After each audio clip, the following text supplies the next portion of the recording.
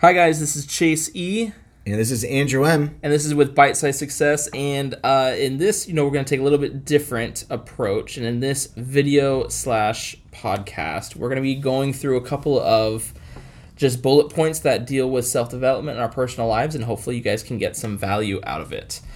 So very first thing, just a brief introduction to who I am. If you guys don't know, I'm Chase E. I am the host of Bite Size Success. Oh yeah, and FYI, my son, I'm watching my son today. My wife is out working, and so if there is a random scream, it is because he is watching his favorite movie. Nothing to be alarmed of. I just apologize in advance. But yeah, so today is going to work where we're going to go through a couple of bullet points. Andrew and I are just going to talk about our experiences, our advice, and hopefully you guys can learn something from it. So yeah, first things up, kind of a life update, just so you kind of guys know what we're talking about. I don't know, Andrew, what's going on in your life? Basically big life update we'll just kind of give you guys a little brief introduction about me. Jason and I have known each other for forever. Our parents have been friends, and we became friends, and just lifetime friends. But I'm in real estate, basically all aspects of real estate. My main focus really that has gotten me into real estate was project management and real estate development. So currently building communities all throughout Southern California. Secondly, I am, or basically at the same time, I'm a full-time real estate agent, buying and selling for clients, and then also investing in real estate. So that's kind of my background, and Chase and I really share so many similarities in just thought process, and just have always been on the push and hunt for the next business, and just being successful as men and in business as well. But yeah, life update is, I've been working really hard and trying to focus my entire effort and energy into one field, and that's real estate. For a long time, I was working, I guess you could say, 3 jobs. I was working at a coffee shop from 4 in the morning till 8 in the morning, and then from 9 to 5, I was working in real estate, whether that's real estate management, development, or real estate agent. And just recently, I've been able to phase out my coffee job and focus full time into my career. So yeah, that's exciting. A lot of people, it helped me leverage a lot of stuff, allowed me to save for a down payment for a place, and it was definitely beneficial. But I'm excited to be able to get my sleep back, and be able to focus on what I love, which is real estate, and see where the road takes me. Yeah, it's really good news because you were getting up at 3:30 every morning. Yep. And then you'd work your first job, then you go to the next 2, and you'd be done. What time? Every night I would finish at 5. 5, yeah. And then so, after that I would go to the gym for an hour, Yeah. and then study for 2 hours, eat dinner, sleep, and repeat. Yeah, it's nasty, and that wears and tears on you. But it does take a certain level of discipline and resilience to be able to do it, and really to kind of set you up for everything else, right? Because it's sacrifice. You're sacrificing your temporary comforts for future endeavors. Yeah. Excuse me. Yeah. So no, that's really exciting. Yeah, I mean, it was exciting, and nothing to complain about. I'm very thankful that I had multiple jobs. I'm thankful I had multiple streams of income, and even through the pandemic where people were losing a lot of jobs, I'm very blessed nonetheless. And I just had goals. I had goals and things I wanted to attain, and it did take a second job to be able to attain that. The biggest goal was save for a down payment, and I was able to complete that. But then you get to a point and realize, okay, your return on investment with all the amount of time and energy put into a specific job like a coffee shop, and realizing how much you're actually getting out of it. After I accomplished my goal, there was nothing else to get. There was no more return on the investment I was pouring into each and every day. So guess what? Now I'm able to get back 4 hours of sleep, which now allows me to leverage that 4 hours into investing into self-development, self-growth, self-knowledge, and then just farming for clients, investors, etc., to be able to continue growing in real estate. So it's been a good thing. And hopefully maybe we can invest a little more in this podcast too, because we just enjoy doing this so much. Oh yeah, dude, I'm looking really forward to it. Yeah. And hopefully I'll have my own little studio. Yeah. So exactly. I'll go there this time. Yeah. Or I'll go there. Yeah, it'll be soundproof and everything. Yeah, it'll be yeah, awesome. Exactly. But what about you, Chase? What's some new things for you? I don't. Yeah, it's nice because I don't really talk about my personal life a whole lot on YouTube or on the podcast or anything like that. But basically, what's going on? I'm just working a lot with my current job. I'm an import specialist, so I deal a lot with the government and trying to import products from other countries in the United States. And just with all the trade wars and the difficulties with China, it's made life very, very difficult for my work. And so just been working a lot that way. which is good though. I don't mind. I kind of default back to the only work worth doing is hard work, right? But other than that, wife is pregnant with baby number 2, which is due in April, which That's is so really exciting. We're pretty nervous about because it'll be straight C-section, so it'll be another surgery, which is kind of scary, but you know. Wow. You do what you got to do. And then our firstborn, he's doing pretty good. He had a seizure a couple of months ago, but he's doing a lot better. But yeah, so just really just dealing with just family stuff and little kids and all the kind of fun stuff that goes with that, and working a lot.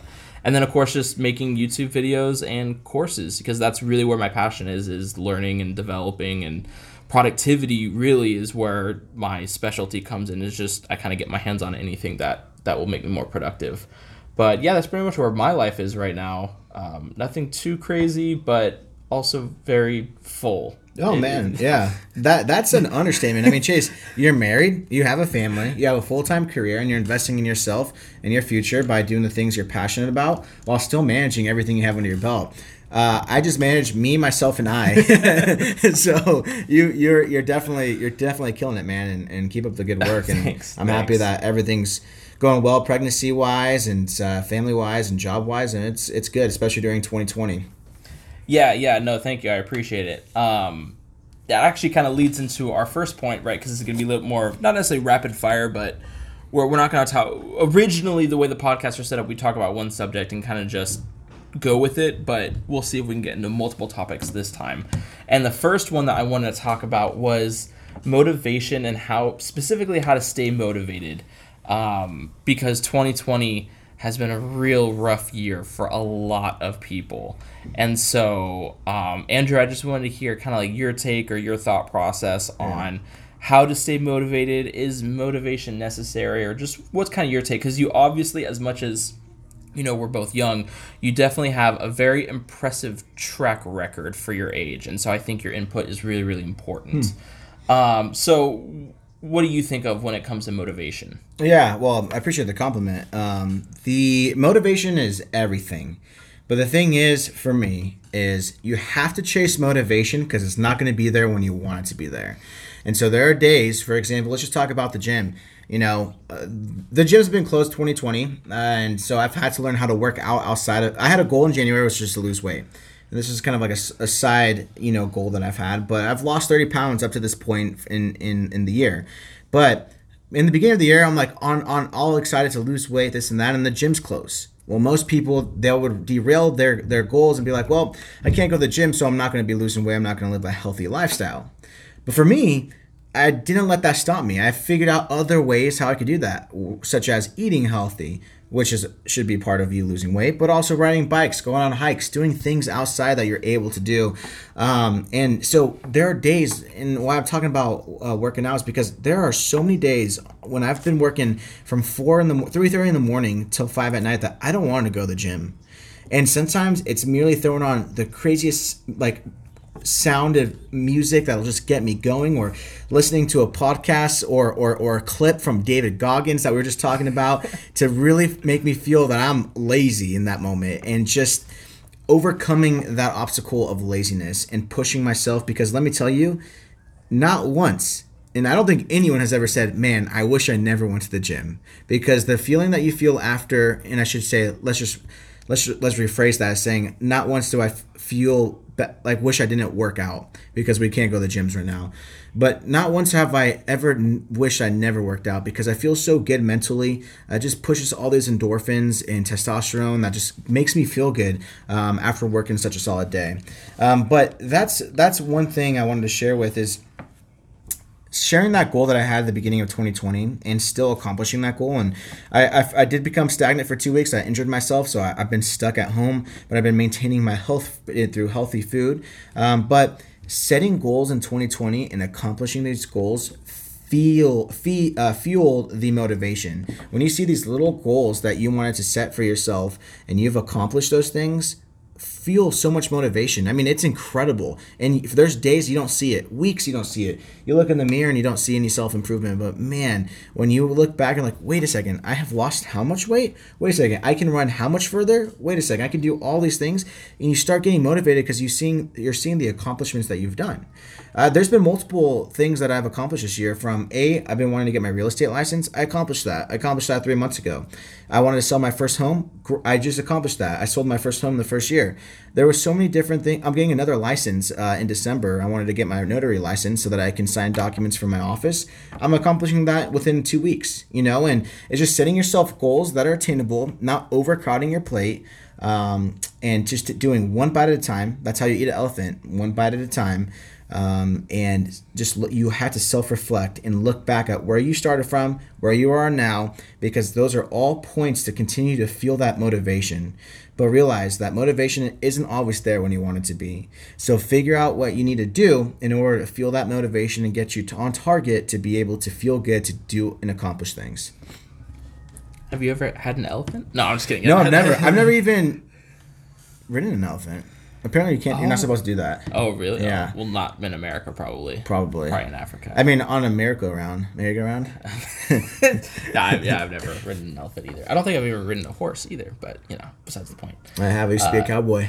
Yeah, no. You have some really, really good points. One of the things that you didn't say outright, but you kind of encompass, which I think is really, really helpful, is you have a list of inspirational things that keep you motivated, right? Whether it be crazy loud music or a specific person who inspires you, right? You have like kind of this mental list of things that you can do that will kind of give you a burst of energy and that will kind of start you off on that momentous journey, right? Yeah. And I think that's actually a really, really good tip and a really, really good hack, especially because we all know that we're not all motivated 24/7. Like not. It's just not. We're the human. We're human. It's just not the way that we're wired.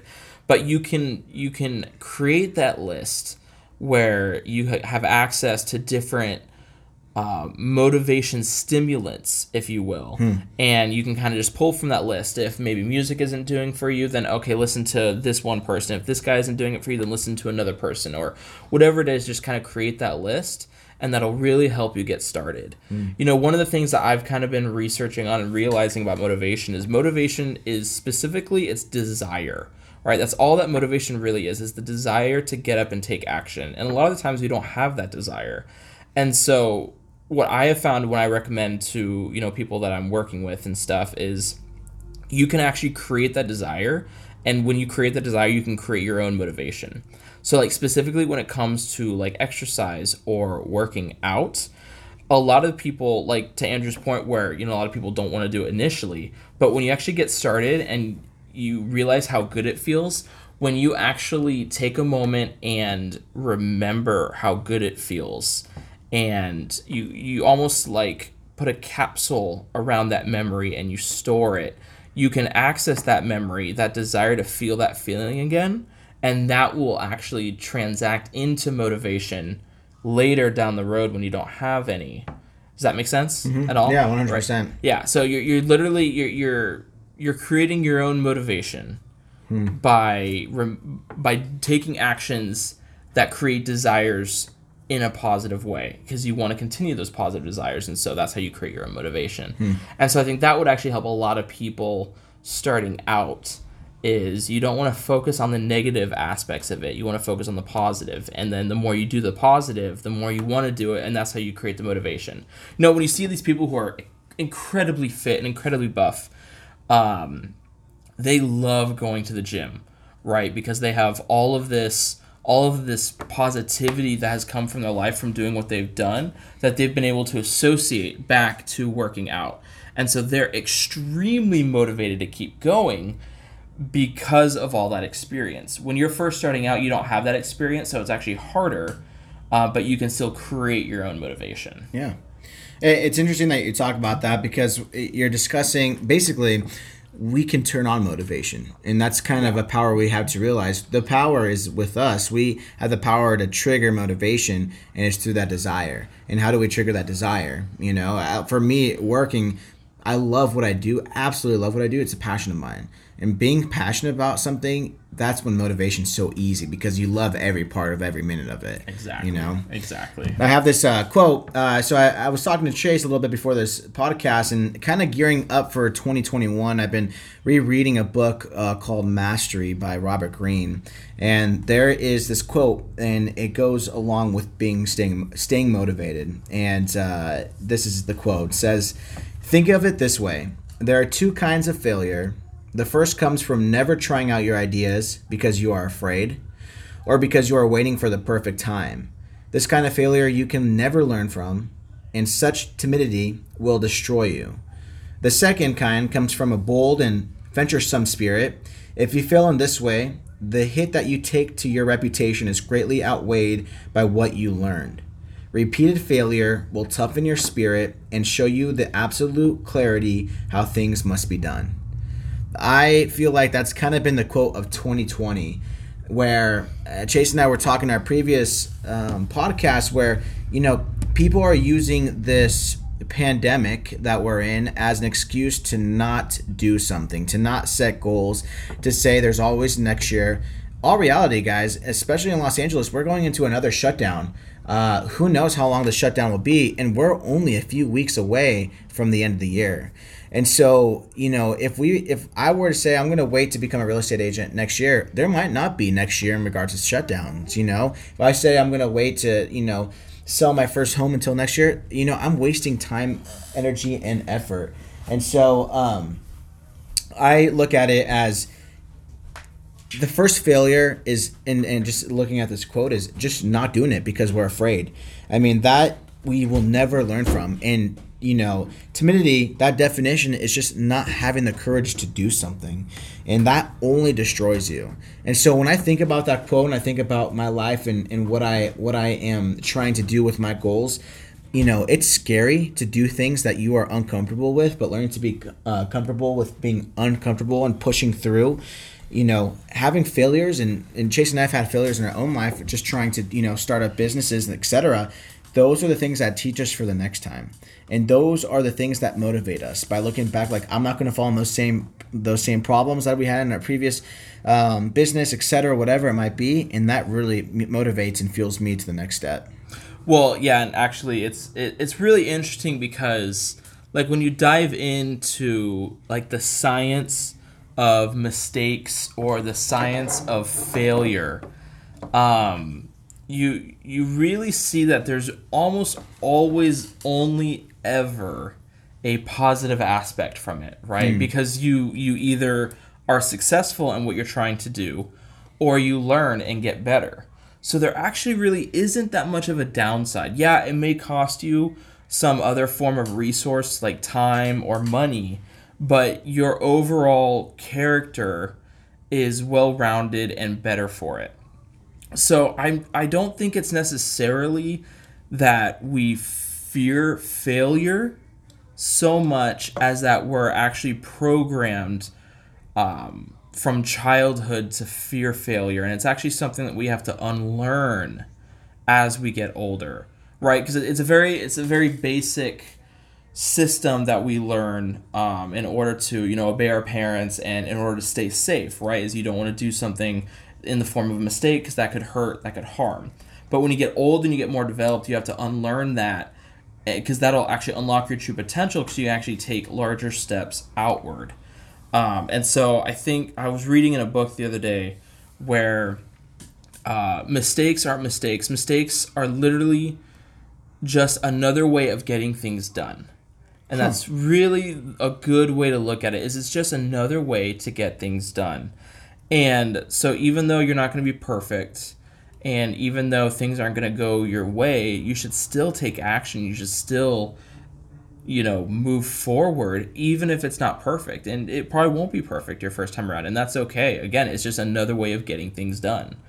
I think back to, like, when I still to this day, when I publish videos on YouTube and courses, like, they're never perfect, and I always want to do more edits and add more information, but I still just have to kind of move forward and publish what I have, and I'm better for it, right? I'm better for it because over the long term, I'll have more videos published. I'm not going to be stuck in this this perfectionist attitude that is is debilitating, and I learn from it, right? Instead of stopping myself, I'll just make a mental note. Okay, I want to do it this time. I'm not going to do it this time. I'm actually going to push myself to publish, but next time I'm going to do it this way. And I learn, I get better, and I get better, and I get better. And so it's literally just another way to get things done. And I think that's a really good way of looking at it. It's a powerful way of looking at it. Yeah. I like that. And I think that attitude really encompasses the kind of unlearning how you've been programmed from childhood, for safety reasons, right? It's just, don't look at it as like a mistake is a really bad thing. If you fail a test, it's a really bad thing. You just have to look at it as another way of getting what needs to get done. Yeah. So, I really had I just think a lot of people are really struggling with just motivation and in general. And they allow the 2020 to really get in the way of what they want to do. And I think it's really important to stress how your conscience and your subconscious work. Because the way that your conscience works, your conscience is the you that's thinking right now. It's the you that's making decisions. And it has the ability to see in the future, like to predict, right? If I drop a book, I know it's going to fall and hit the floor, right? That's my conscience. The subconscious is all your habits. It's all your memories. It's your non-automatic, it is your automatic system. Your conscience is your non-automatic system. It's your entire automatic system, and it defaults to lazy because it wants to preserve as much energy as possible. And a lot of people are living a subconsciously dominated mind, or a subconsciously dominated life, where they allow their subconscious to make decisions for them, to default to that lazy attitude, and that allows their subconscious to create any excuse not to take action, right? Not to exude energy or to expel energy. They really just operate to conserve, right? And that's really what we're seeing. We're seeing a lot of people, 2020 is really bad. I'm just going to hibernate until things get better. And that's just not the right way to live. You actually need to go out there and you need to create the life that you want to live regardless of the outcome. There's a lot of people making a lot of money right now, doing things morally, and it's because they're just not waiting. Yeah. So, and it's learning to, I taking this just kind of on a side tangent, but in order to do well in business, you always have to adapt with changing things, and typically businesses are changing trends and times. Typically businesses have been adapting to technology because in a normal life, that's kind of what constantly changes in our lives is technology. But I think people are kind of forgetting that you also need to adapt with just life. So those who are adapting with what 2020 was, and they were, unfortunately not the greatest circumstances, there are people, even in my industry, we're making phenomenal money because we've learned to adapt and change accordingly so that we can still grow and offer services that weren't available a year ago, And it's just always thinking about, in your own personal life, how do you adapt within the circumstances of yourself in your personal life to continue growing? Because you'll be able to navigate those roadblocks in your life to continue finding that success that you're looking for. Yeah, exactly. No, that's, it's so true. Well, do you have any other comments before we move on to the next one? No, I think that was pretty good for trying to stay motivated in 2020. Yeah, I agree. Okay, so then the next thing I want to talk about, and this is a subject that is actually extremely rare when it comes to the world of self-development. It's something I really want to dive into over the next couple of years. Just because it's all over like the Bible and Proverbs, and there's just so much good that comes of it. And it's just the power of words. And this is something that I think Andrew and I are actually really good at because we've always been really good at customer service, right? We've worked together in customer service and separately in customer service, and so we've always been really good with dealing with people and just working with people. I think just understanding the power of what we say, and this is something that I think is a massively growing problem in 2020 because I'm just seeing a lot of hate, I'm seeing a lot of people who are looking for trouble and finding it. And I'm seeing a lot of people who have an opportunity to use their words to find peace, but instead use their words to find what am I looking for? Not to find anger, to find hostility, right? Yeah. They're just looking for a fight and they're finding it. It's just cascading into a lot of issues, a lot of troubles. And I'm sorry, but your life is just going to be worse off if you optimize for fighting as opposed to optimize for peace. I don't know, Andrew. What do you think, or what do you think? Yeah, it's very interesting that you sent over this topic for me to kind of think about, because I have been thinking about the power of speech in other ways personally in the industry I am in, especially with sharing bits and pieces and videos on social media on how to build communities. There's just been things I've been trying to tailor in my own self. For example, my biggest thing I've learned is the power of silence. I have noticed is that I don't like silence, and so I'll fill in not even words, but like sounds in my speech to fill in those gaps. Yeah. And so instead of trying to fill in gaps with ands and likes and ums has been the biggest thing for me. I think it is with everyone. For everyone, but I've really been trying to focus on how do I sound more professional and use silence as a powerful tool to create space within my speech, to show and provide importance within a specific topic that I'm reading, or that I'm talking about, and being able to share, or push my direction of what I'm trying to tell at a stronger rate for people. And so for me personally, it's been this little thing, and I have great, people on site, maybe my boss who, if I'm saying too many ums and ands and likes, I'll be like, oh, in this one phone call, because when I get nervous, that's when they kick in. And there's parts of my job where I have to fake it till I make it kind of deal, where like I don't want to show people I'm nervous because it's a very big thing I'm doing. And so instead of rambling, literally right when I started this, I had one phone call and I had 110 ums. And it was a few minute phone call, but I was like, that's embarrassing to myself. No one else would recognize it. And other people were like, I wouldn't even notice it. But I asked them to count it because I'm just trying to work on myself. And so I just want to be more professional in my speech. And I love how Chase was talking about hate speech and just being negative in life. Negativity does nothing profound in your life but make a situation more negative for yourself, not even the situation. And something I've been learning too is I'm kind of thankful, and this is going to sound really weird, but it's really easy for me to rise to the top of the certain industry I'm in certain circumstances because of all the negativity of different people talking bad about each other. And there's been three things that I've been working on besides the ums and the likes and the thes, or in the us, is when I'm calling in real estate, there are three trends I notice. Lack of picking up their phone calls and always running calls into voicemails. That is a 90% of the chance I know I'll never be talking to someone who I'm trying to call when it comes to being a real estate agent. Second is tonality.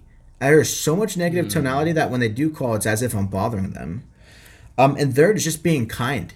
And it just blew my mind. And I was speaking to someone about this, the owner of the company I'm a part of. And he's like, you'll be surprised on how many people in this industry are like that. And I'm like, well, I'm not like that. And so in my industry, I've got to pick up my phone the second if it rings. And I'm just always on that. I pick up phone calls left and right, you name it. And so I'm starting to create a trend and credibility for myself when people do call about a certain listing that I have, or they're calling about whatever purchase agreement, listing agreement, whatever it might be. It allows me, they know that I'm always going to pick up the phone call or return it as quick as I can, which I rarely miss phone calls. Have great tonality, which just is uplifting in a phone call, in a phone conversation. And I'm just going to be, even if there's something wrong, I'm not going to direct that wrongful situation towards them. It's just like, hey, this is the problem, how are we going to fix it? And it's all about bringing positivity into the negative aspects of life in general, and just being professional. And for me, that's what I've been working on. I mean, as Chase has mentioned, we've been in customer service for our entire lives, and deal with so many negative people in customer service, and if you want to learn to handle anybody in life, you work for customer service, food industry, any industry that you're dealing with people nonstop. It's amazing how many negative people come through, and I think there's some sort of quote out there where it takes more muscles to like have like a pouty, frowning face than it is to smile. Yeah. And let me tell you, just being happy in life. Oh, here's one last little tangent. The difference between happiness and joy is that happiness is just a mere feeling for just a moment. Joy is forever. Right. And so if you can find your joy in life, then you can feel that happiness, and that happiness bounces off that joy. But you'll never, even though your happiness might be gone, you still have joy. And for me in my life, in my personal life, that's for me in my faith. I have joy forever. But I'm also able to feel that joy, and on top of that joy, I have passions such as work and real estate. But happiness is something you've got to work on every single day. But as long as you have constant joy in your life, you never fall out of deeper than joy for the most part. And so even though your happiness is just for a mere moment, you will always have joy forever, and that helps a lot too. Yeah. No, you made a lot of really good points. One of them I want to dive in, or at least one of the thoughts that I thought of while listening to you was the initial effort it takes up front to have personality, to have accessibility on the phone, to have personality, just to be kind in your speech, right? The initial effort up front is probably almost always worth it in the end, right? It may require a little more energy because maybe you're not feeling that great, which is why you tend to answer rude or have calls just go to voicemail. But if you invest that initial energy up front, you'll probably do much better in your area of expertise than most people, right? And we saw that even from a customer service standpoint, where if we answer an angry customer with anger, bro, like it's not going over well. Like that's just not the way you can handle it. Yeah. But if you invest that initial energy up front, a little bit of energy up front, be kind, then that helps diffuse the anger, and you actually can create a relationship with that person, and business-wise you'll be better off. And so I'm curious to see over the long term of your real estate career of how much you'll stand out in comparison to all these people who are really difficult to work with. Because I even see that in my own career where I prioritize not speaking negatively of anyone. Yeah. I promote peace over war, right? When people are angry at each other, I try to get them to see the other point of view and just to kind of calm everything down, just make things as smooth as possible. And there's great value in that. And I think everyone is better off because of that. And I think I'm financially rewarded for it, over the long term when it comes to like raises and responsibilities. You become a likable person. Yeah, exactly. And you become very valuable when you're constantly seeking peace instead of war, right? And it's interesting because the whole trend right now with politics is everyone wants world peace, but they're right there arguing and fighting with everyone else, and it's like it's very hypocritical. They're trying to solve world peace by fighting. Yeah, dude, right there. That's genius. And exactly. That's not how you solve it. Yeah. That's not even peace to begin with. Yeah. Just real quickly, in the industry I'm in, there are so many people I know who are multi-millionaires. And every single one of those successful people I know are people's person. They know how to handle themselves and just talk and communicate, and just not even being professional, but just talking in general. Guys, when we're dealing with investors, I deal with investors in order to bring money to do what they call. We do all the work. When we purchase a piece of land, we get people to fund the equity of the piece of land so we can move forward, get all the development work, get a construction loan, then build and sell. And that's just really quickly. But in order for a random person to come into our office and want to invest, if I were cold to them, not acknowledge them, just say sign here, how are they ever going to trust us? The beginning of trust, the beginning of building trust with an individual is being personable. There's this quote that Chase and I know very well, and it's people don't care how much you know until they know how much you care about them. Yep. That was from our first boss, from our very first job we worked together. And one of the quotes I hold on to every single day because it's so true. The moment that before I even begin talking about investments or business, we shoot the breeze. Hey, how was your Thanksgiving? Or, oh, you like writing? There was a gentleman who was investing 6 figures and up in a project. Come to find out, he was a cyclist. We talked about riding bikes for half an hour. Now, every time he comes to the office to invest in another project, he's like, hey, what was the last ride you went on? Nice. And we like talking about that. And guess what? He's building trust and confidence in me and investing more and more. And so it becomes such a win-win just in so much. But just wanting to share, those who have tons of money in the industry I'm in have great personalities, are people's persons, and they know how to handle themselves in front of each other while still being professional. Yeah, there's actually I've talked to other people who are higher up in other industries as well, and they said there's this cap. There's this cap where if you're not a quote unquote people's person, meaning you're not good with people, you actually get capped at a certain income level, where you just can't get past because no one wants to work with you, or not as many people want to work with you.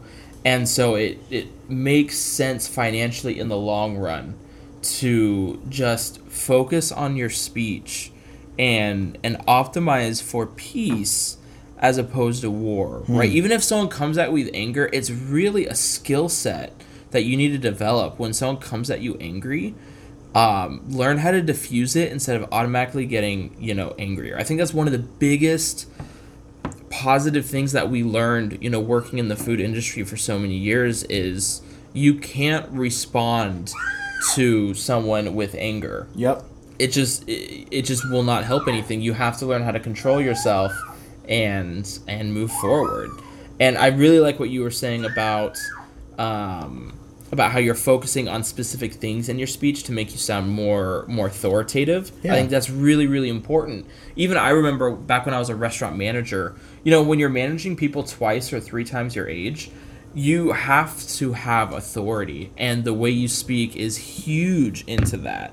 And so I think that's a really good point where you're actually focusing on specifics in kind of mastering that. Just to kind of give you an example, or give you guys a recommendation on a book that I think Chase would agree with too, is How to Win Friends and Influence Others is humongous, and just how you handle yourselves with people that may be older than you, younger than you, if you're in a management position or you're not, and you're just trying to work professionally with someone. That teaches you so much on how to handle yourself and work with people. Just like you were talking about, you don't respond in anger towards others, because people if you're doing something wrong and the response is anger, or anger towards me because I did something wrong, I am less likely to change. I don't have any motivation to change because you've angered me. Now I feel like you've done something wrong to me. Yeah, you don't have any influence anymore, right? Exactly. Yeah, that's a fan. I love that book. I read that book at least once a year. How to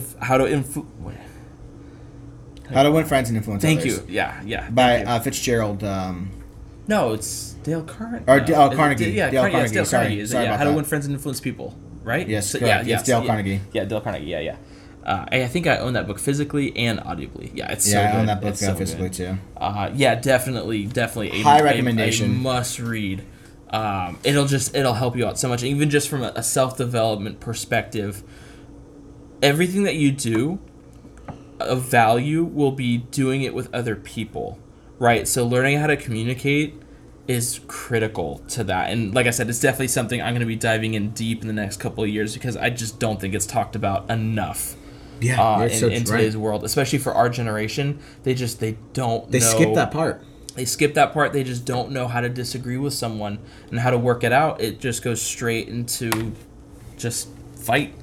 Yeah, and something that I've been learning too, because it's hard to explain who I am over a microphone, but I'm a people's person, but I'm also not I'm not an aggressive person. And so one thing I've been taught by my boss this year, and his quote is, the more nerve you have, the more you will earn. And so he's like, you've got to be nervy and ask questions you don't want to ask questions, because those are the questions that are going to close deals. Those are the questions that are awkward, yes, but are going to get you your money, get you to your next, whatever it might be accomplishment. But I've learned so much from that one speech, because my boss, he's an incredible man. I've learned so much. He's a mentor more than a boss, and I'm thankful enough to work under him. But he and I can even see in different conversations, you've got to ask the question: are you guys going to sign? Is this going to be a deal you guys sign on, or are you going to put in more than 100? Whatever it might be. But take that as it is. Once you kind of get further, depending on where you're at, in learning to be professional with people. But with my personality, and for me, it's not. I have a hard time asking those questions. But learning to have nerve professionally, you will earn more. Nice. Yeah. No. Good. Yeah, that's good. Yeah, so that I think that was really good. The next topic we have is what are you learning right now / what is your growth plan? Like, are you reading anything? What are you working on specifically? I know you just talked about your speech. Because I think it's really important for people to have a growth plan, right? It doesn't have to be something elaborate, but I think it's important for people to understand specifically what they're working on, because if you don't push yourself to grow, no one else will, and life will really just kind of move by you, and you'll miss out on a lot of things. So I know you told me you want to start reading more. I'll share with you guys a little bit about what I have been trying to learn, and what I'm gearing for 2020, basically, and what my growth plan. So I have written down. I have quite a bit, and that is buying and selling real estate. So as you guys heard a little bit, I became a real estate agent just 3 months ago, and I have a lot to show my boss, because he has done very well in his career, and I want to just touch and follow in his footsteps, and learning to just be the best real estate agent I can and have a great name. The second thing is investing in real estate. I'm working on buying my first rental income property. I'm in the beginning stages of finding the perfect spot to be able to invest and have renters paying down my paying my mortgage each month and building equity for me. And lastly, it's learning social media and YouTube. I'm creating a YouTube channel and trying to push my social media platforms, and really just trying to build a brand. If you guys can group all those into one thing, it's mastering real estate. I'm in real estate. I see the building of real estate, because I'm in real estate development, and I am in the buying and selling and in the investing. So I see a lot of areas in real estate, and I want to master every area and aspect of real estate so that I can just grow and be successful in real estate. So that's what my goals are this coming year. And in doing so, the first step was quitting my job and allotting more time back into the office. And now I'm dedicating that time to learning. So that's reading books. My goal is to read 3 books a month in business, self-development, and just, individual people I look up to know more about them. Utilizing that time to invest and farm into clients, and working with just gaining connections and being able to buy and sell for clients. And then lastly is learning from those that I work with who are successful in investing and getting those assets under my belt and building a rental portfolio. So those are the little aspects that I'm working on in my life and what I'm doing in order to do so, and I'm really excited for that. Well, yeah, and real estate is no small niche, right? There is tons of information. There's tons of legal things. There's a lot of stuff that you can do with it. So you definitely have a lot on your plate. But what I really like about that is the way that you describe it is it looks like a pyramid, right? Where you have kind of your mastery, your main mastery that you highlighted, which was real estate, is at the top.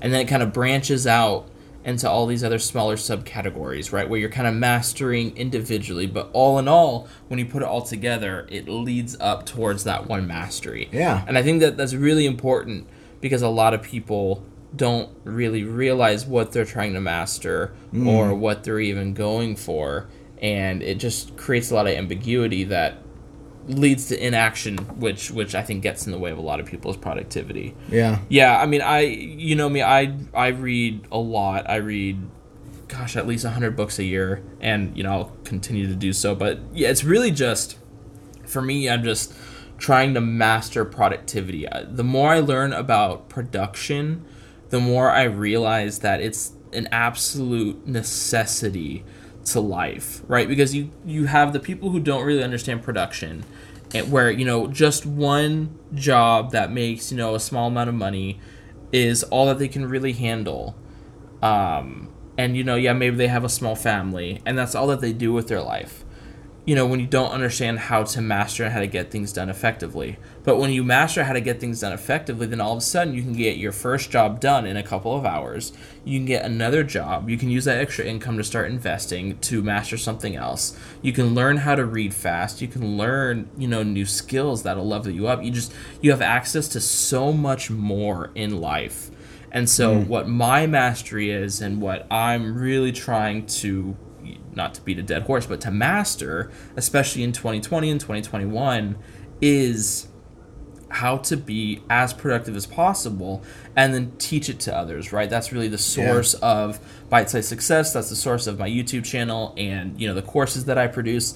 It really just kind of focuses in on how to maximize your productivity, because if we get more done, then we provide more value to the world, and we get more out of the world, right? The more value we're able to produce, the more reward we will receive. And so the more I teach that to people and the more that I master it, the bigger impact that I can make. And so really productivity / production is really what I'm just focusing on. I'm trying to get my hands on as many books as possible, and then trying to communicate that as best that I can in the form of YouTube videos, because I know people just don't have as much time as I do to read, or just don't have the desire to read as much as I do, because I absolutely love it. But yeah, I'm currently reading like 5 different books, but that's crazy. That's good. That's how I do it. Yeah, I and Chase has always been, and that's what I love about Chase. Is Chase dives so deep into knowledge, and knowledge is power, and we know that. And Chase spends and dedicates his time, and let me tell you how much of an impact that has made in his own life and life of others, and even in my own life. If I have a question, Chase knows it. I mean, especially I got a book for it. Yeah. He does. He always has a book for it. He tells me, and I love. If you want a good recommendation, Chase is the person that I always know about reading, and that's just the power of dedicating yourself. Who is that gentleman who's known for investing in stocks? Do you remember his name? For investing in stocks? Like he's Warren like Buffett? Warren Buffett, Okay, yes. yeah. Warren Buffett just talks about the power of reading. And the more you learn, the more you earn. Yes. Yeah. That was the quote. And Chase probably remembers that from a book he read. But it's so true. The more you learn, the more you earn. And without a doubt, that's what it's about. Yeah. Hey, nice. Dang, bro. Professional speech right there. The more you learn, the more you earn. Yep. And that's what it's... Wait, what'd you say? The more you earn... The more you learn. And that's what it's all about. And that's what it's all about. I thought you said something else. I could have. No, I don't. Short term. I think you said something else that it rhymed with about. I don't know. Whoa. Probably about like reading. You probably read a book. I don't know. We'll go back. We'll listen to it in the podcast. It sounded really good. But yeah. Learning is critical. You have to become a learning machine, because we live in the age of information. Those who learn faster will be at the top of their industry, while everyone else is just trying to catch up. Yeah, you have to learn how to become a learning machine. And it doesn't take that much. Like I'm telling you, and this is not to like throw anyone under the bush, but just the average person that I know in my like, I don't want to say acquaintance group. Let's say acquaintance group. That's not to like be cocky at all, but. We're far ahead of so many people in our lives just because we decided to dedicate our time in learning and always learning for ourselves, whether that's personal growth, financial growth. You have to do that in order to be successful in life, and the average person does not do that. You know? Yeah, it definitely it ages you in a good way, right? Where you can hold conversations with people much older, much more responsible, and it just opens more doors. I have such, or I don't even want to toot my own horn and say I have a very well-rounded view because I've read so much. I've read hundreds and hundreds and hundreds of nonfiction. So I have a lot of quote unquote other people's experiences that I can draw from that most people don't. So while I'll be talking to someone, I'll just be like, I don't even understand why you can come to that conclusion because I have so much evidence that would disagree with that. But yeah, reading is absolutely critical. You level up faster. The more you learn, the more you earn. It definitely is important to have a growth plan in place for your future. Yep, 100%. Yeah, always be learning. Always be learning. There was, as we kind of finish this subject real quick, there was a one last quote, and it's going to be Robert Greene. And if you guys, don't realize now, read the book Mastery. It'll change your life. But talking in my growth plan and what I'm learning right now, what I'm looking forward for 2020 is this quote. And it says, "In the end, the money and success that truly last come not to those who focus on such things as goals, but rather to those who focus on mastery and fulfilling their life's task." And to me, I am so passionate. I love real estate. And because I'm so passionate and love it so much, I'm just going to make it my mission to master it. And hopefully I can live this out with Robert Greene's quote and find that success that comes through mastering this specific field. Yeah. It compounds on itself, right? It's the power of compound interest, because compound interest isn't strictly money, right? It's also knowledge. It's very much knowledge. So yeah, focusing your energy is really, really important. Yeah. No, that's good. So the next topic is delayed gratification. Oh, this one's a big one. This is a big one. Yeah. Oof. You want to take it away for the first part? Ooh. Okay, so I think this is the number one aspect, I don't know what you want to call it, but it's the number one attribute that successful people have. And I wanted to bring it up with you specifically because I feel like real estate is very heavy on delayed gratification. Oh, yeah. You guys have to invest heavily for years a lot of the times before you actually see a payout. Mm-hmm. But the payout is very substantial, which makes it all worthwhile. And so I would argue that delayed gratification is actually a skill that needs to be trained on a daily basis. Yes. Right? So you need to train yourself to delay gratification, right? Skipping the dessert or doing what's hard early and doing what's easy later, right? Don't reward yourself until the end of the day. These things are, I think, really, really important to train. And I don't think a lot of people think of it as a skill. And I think it actually helps a lot when you actually think of it as a skill. Because the people who are more successful at delaying gratification, right? And I'm sure you see that with all the extremely wealthy people that you work with some of these times, where they're really good at waiting a long time for a property to sell or to actually be able to make profit on something.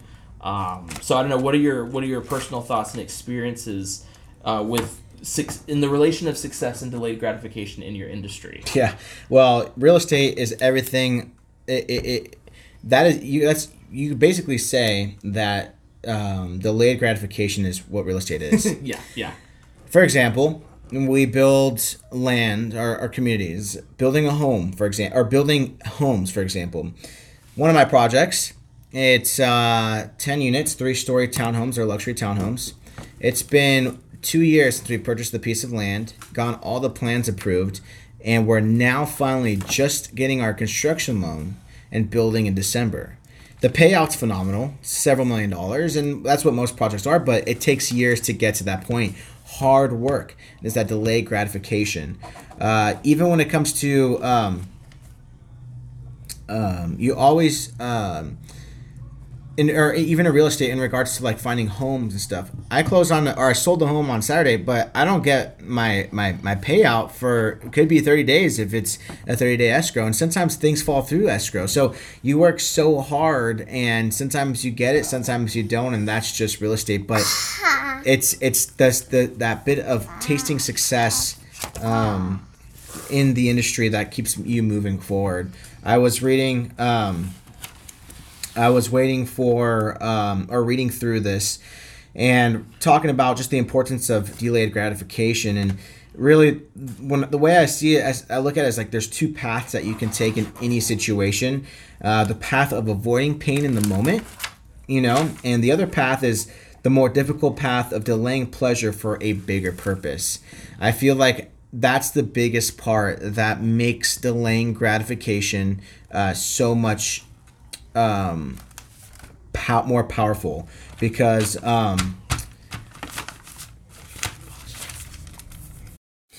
so the way I see it, there are two paths when it comes to delayed gratification. And letting you guys know, in the industry I'm in, real estate, it's all about delayed gratification. The two paths that I see in any given situation when it comes to self-gratification or delayed gratification is one path, the path of avoiding pain in the moment, and the other path is the more difficult path of delaying pleasure for a bigger purpose. And man, let me tell you, when you reach those bigger purposes, it is so much more rewarding knowing that you delayed that gratification. Our culture, the norms that we have, they encourage us to seek these band-aid solutions, these temporary comforts, basically whatever it takes to ease our discomfort now. For example, like breakups. In a breakup, a lot of the time, people in the relationship or the past relationship, in order to cope with their hurting feelings, they'll go out and do big purchases. So what do they call it? It's like a buying therapy or something. It's weird. Like you'll see them just make enormous purchases, and it blows me away. My friends tell me about this, and it's fascinating. But here's something for me, in a personal life. I have a car. It's a 2005 Honda Element. I take great care of it. Still looks pretty dang well for being how old it is. A lot of people will keep telling me, you can buy a car. You should buy this. You should buy that. And yeah, my next car is going to be is what I want to be, a Tesla. And I can go out and buy that Tesla now, but I am holding off that gratification because I'm utilizing my money. Instead of pouring it into a car, I'm pouring it into an investment property to build my portfolio. Because guess what? In the future, waiting a few months to buy that car is going to make me more money in the long run. And I'm going to look back years later of a rental portfolio of like, wow, holding myself off a few months to buy a car I really wanted has allowed me financial freedom and not being able to work anymore because I have X amount of rental portfolios, And I just think that, in our culture where they're always pushing and encouraging us to have these solutions, these temporary comforts, people making unhealthy decisions, whether it might be like drugs, sex, alcohol, all those things are Band-Aids. All those things are just mere temporary comforts that can have really big detrimental aspects in our specific lives that can really hurt us in the future. And those are just things that come off the top of my head when thinking about this. But it's so apparent in the prevalence of like casinos or commercials for psychiatric medications or the getting rich quick scheme. Guys, if that worked, I would have been rich by now. Chase and I would have been rich by now. There's no such thing as getting rich quick. It takes time. Getting rich is literally, we can put that under the umbrella of delayed gratification. You've got to put in the time, the energy, the effort. Just like working out and losing weight. You don't take a pill and the next day you're 25 pounds and have a six-pack. No, and that's just the reality of it. Yeah. The majority of what's good in your life is gonna come from delayed gratification, right? You didn't marry the first person you met. Nope. You didn't, you weren't able to buy, sorry, I went off on a really wacko tangent there. But yeah, delayed gratification is incredibly important, and it's a skill, like Andrew was saying, that is really difficult to harness in today's society. Because pretty much the way that the economy works is that if it saves you time, if it is easier, if it makes life easier for you, then it is going to be top of the market. Yep. And so we're getting more and more used to instant gratification, and it really robs us of our true potential, right? When it's interesting because like my goal is to build out a YouTube channel over the course of the next 5 and 10 years. And, financially, I want it to be large enough to where that YouTube channel is making, upwards of $100,000 to $150,000 a year. Now, when you say to someone like, "Oh my gosh, that's a great," when you tell them what your income goal is, like that's a fantastic income goal to have. And then when you tell them how long, 5 or 10 years, they're like, "Ooh, you can do that for 5 or 10 years." And in the grand scheme of things, like if 10 years goes by, there's very little that I can do to probably make that kind of income. Heck, people are going to school for 5 or 10 years and getting that much in debt. They're going negative. But for whatever reason, when it comes to like building an asset over 5 or 10 years, even if the asset will net you, 1.5 million a year, people look down on that because they're so scared of delayed gratification. But it truly is, if you're okay sucking the next 5 years and putting all your resources into an asset, then you'll be set for life. 5 years is a small price to pay for the amount of opportunity that you could get over the long term. Yep. But like I said, it really just goes down to starting to delay gratification with the small things, and then you kind of train that muscle, and then it allows you to delay gratification with the larger things. Right? Andrew's been good at delaying gratification in the small things, and so now he's able to kind of flex, for lack of a better term, flex his muscle and delay gratification on buying a new car, even though he can afford it cash. So, and then, eventually down the road, say he's got $1 million cash, he could go buy a home cash, but guess what? He's going to delay the gratification and do what's best for his economic standpoint overall. And so it's just a muscle that gets trained over time, and people need to start training it now, or you just get stuck at the bottom of the barrel, constantly reliant on other people who do know how to delay gratification. So, and that's what you see. Like, you look at the wealthiest people in the world, Jeff Bezos and Mark Zuckerberg. These guys, they delayed gratification for a really long time, and they built massive businesses. Massive. And that's how they were able to obtain their level of wealth. And so it's really an underrated skill that really needs to be taken into serious consideration, because it truly will unlock everything in your life. I think that a lot of people don't realize the value in having patience during difficult times. I mean, my brother just got married, and I'm super happy for him. And it was just cool to be able to hear a perspective from just so many people who are pouring into their lives as they get married. And, it's just having patience through the thick and thin of times in any relationship. I was in a relationship for quite some time, and, to get back from that tangent, it's just, you got to have patience during difficult times. I know people, you got to work hard and have those patience while you're working hard towards a specific goal, like Chase was talking about.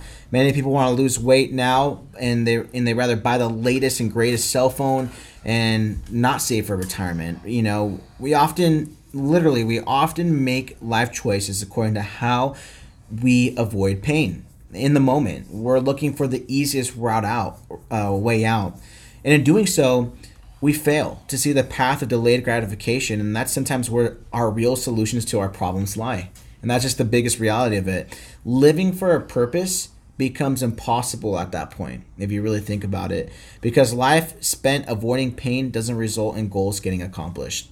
That, if I could have that branded, tattooed, For real. or put on my shirt, having a life of purpose becomes impossible at that point, because life spent avoiding pain does not result in goals getting accomplished. It's just that simple. And I just look at it,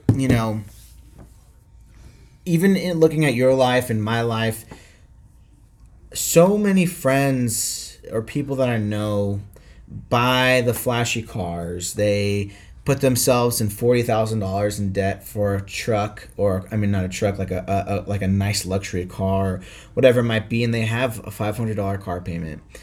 They are spending thousands of dollars in designer clothes, or hundreds of dollars a month in designer clothes, have every subscription under the sun, buy toys under a mortgage that sets them back further. And those are people's personal things that they do, and that's fine. And that's totally okay. But seeing Chase's life, my life, our family's lives at having delayed gratification and seeing how fruitful it has been for them, let alone the industry where I literally see that every single day and the payouts are 100-fold, is incredible. And man, it's like, this is the best example. Imagine there's a big mountain, it's Mount Everest, okay? And you want to get to the top of Mount Everest. But there's an easy way to do that, and that's to take a helicopter and be picked up and dropped off. The great thing is you're going to be able to tell your friends, oh yeah, the helicopter was so awesome. It was so cool. When we were at the top of Mount Everest, I got an Instagram pic for my social media, and boom, it was amazing. No one cares about that story. Everyone cares about the friend who you are with, who actually endured the journey, went and hiked every aspect of that mountain, had those near-death experiences, and got to the top. They have a story and experience to tell, rather than the person who took the shortcut, the painless route, and got to the top of a mountain and experiencing no gratification. Ooh, that's good. Thanks. That's really good. It's so true too, because it's like, if the journey's easy, no one cares, and even you yourself don't care, because it didn't require a lot of effort. It didn't require a lot of sacrifice. Yeah. It's when it does require effort and sacrifice that you gain self-respect, and you actually gain other people's self-respect. Oh yeah. And and gaining respect feels so good. Yeah. When people look up to you, it feels so good. Yeah, exactly. When you come from, rags to riches, there's something about the rags to riches story that's so much more enticing than the rich to richer, right? Where, you were born into a multi-million-dollar family, and then you turned it into, more money. It's like, you had such a big head start. It's kind of easy to do that, but man, you started from nothing, and you were able to build all that. That's fantastic. That's inspirational. Tell me your story. The story of many, like the CEOs that we hear, Jeff Bezos, him being an accountant on New York, and quitting his job, and everyone thought he was crazy. To Steve Jobs, who was a hippie and was building these computers out of his garage, with friends, and correct me if any of those stories are a little incorrect. Those are just things that I remember off the top of my mind, but it's incredible to hear. Everyone starts off somewhere, but the people who fight to get to where they want to be are the stories worth listening to. Yeah, exactly. And we learn from those stories, and we learn from those people, and those are the people you want on their team, on your own team, because they're not going to give up when times are hard. Yeah, exactly. And I think it ties into every single other point that we've talked about up to this point, right? It comes down to, delayed gratification ties directly into your growth plan and your learning and books, right? Because the amount of, so say you buy a book for $15, and then the resources that book requires, maybe 5 hours of reading, right? Those resources can easily be spent on like a purse or on some nice shoes, but those shoes will only give you a small amount of value over time, whereas the book over time will give you immense value. And so when you kind of just prioritize that delayed gratification over the educational side, you'll really just level up your life massively over time. Because like Andrew's saying, a lot of people have a $500 car payment, but they're not investing in themselves. Can you imagine if you spent $500 on your own education every single month instead of on your car? How much nicer of a car could you actually buy cash over the long term if you did it that way? The only difference is that you're just better at delaying gratification, right? It's the same amount of resources. You're just moving them differently and being okay with being rewarded later on. And as you were talking about shoes, it kind of reminded me, those shoes will wear out one day. Exactly. Those clothes will break down one day. But that knowledge, that growth, and that power that you've learned from that book that you paid $20 for and spent 5 hours reading lasts forever.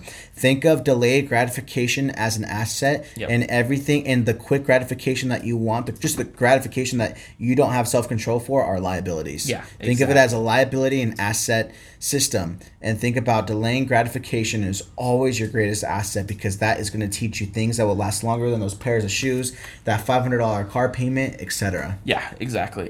And then delayed gratification completely plays into the power of your words, right? When you delay the when someone comes at you angry, it feels really good to respond back in anger, right? But if you delay that gratification, you actually are rewarded with a peaceful transaction that might lead into something more down the road, and your life will be better that way, right? And it really just kind of boils down into, motivation is just getting past delaying gratification so that you can actually push past your own obstacles, so that you can actually motivate yourself to accomplish what you weren't able to accomplish before. Exactly. And so it is absolutely critical to your success, and I think it's very appropriate that we end it on delayed gratification, because it is the number one thing I think that people need to master in order to be successful.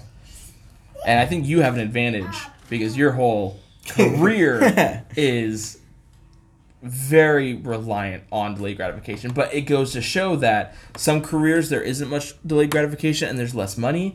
And then careers like Andrew's, where there's a lot of delayed gratification, there's a lot more money. So you can see the ratio of the more delayed gratification there is, the more payout there is, and vice versa. Yep.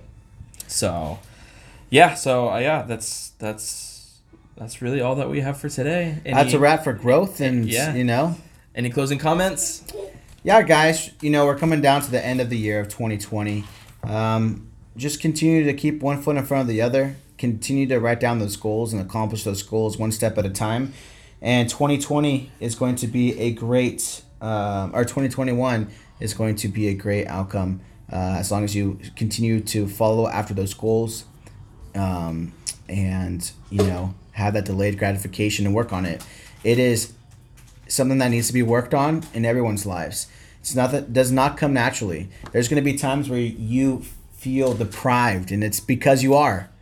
But once you learn that powerful tool, that necessity, and you're able to have such a powerful tool under your belt to have growth in your future. Yeah, exactly. All right, guys, thank you so much for your time. Thank you for listening. Andrew, what's your Instagram? My Instagram is your realtor Andy. That's all one word. The word realtor, and then Andy. You can find me on Instagram. You're going to see videos and posts of homes and investment opportunities and clients I'm working with, along with all the communities that I am in charge of building. I manage 5 job sites, a total of 73 homes we're building. I love what I do. If you guys want to see that kind of stuff, give me a follow. Awesome. You guys know where to find me, Bite Size Success, Chase Elfelt on YouTube under Bite Size Success. But that's probably one of the places where this will be posted, so this is probably where you guys are actually listening to it, so no foul there. But guys, thank you so much. I wish you the best of luck, and we'll see you in our next episode /video. Bye. Bye.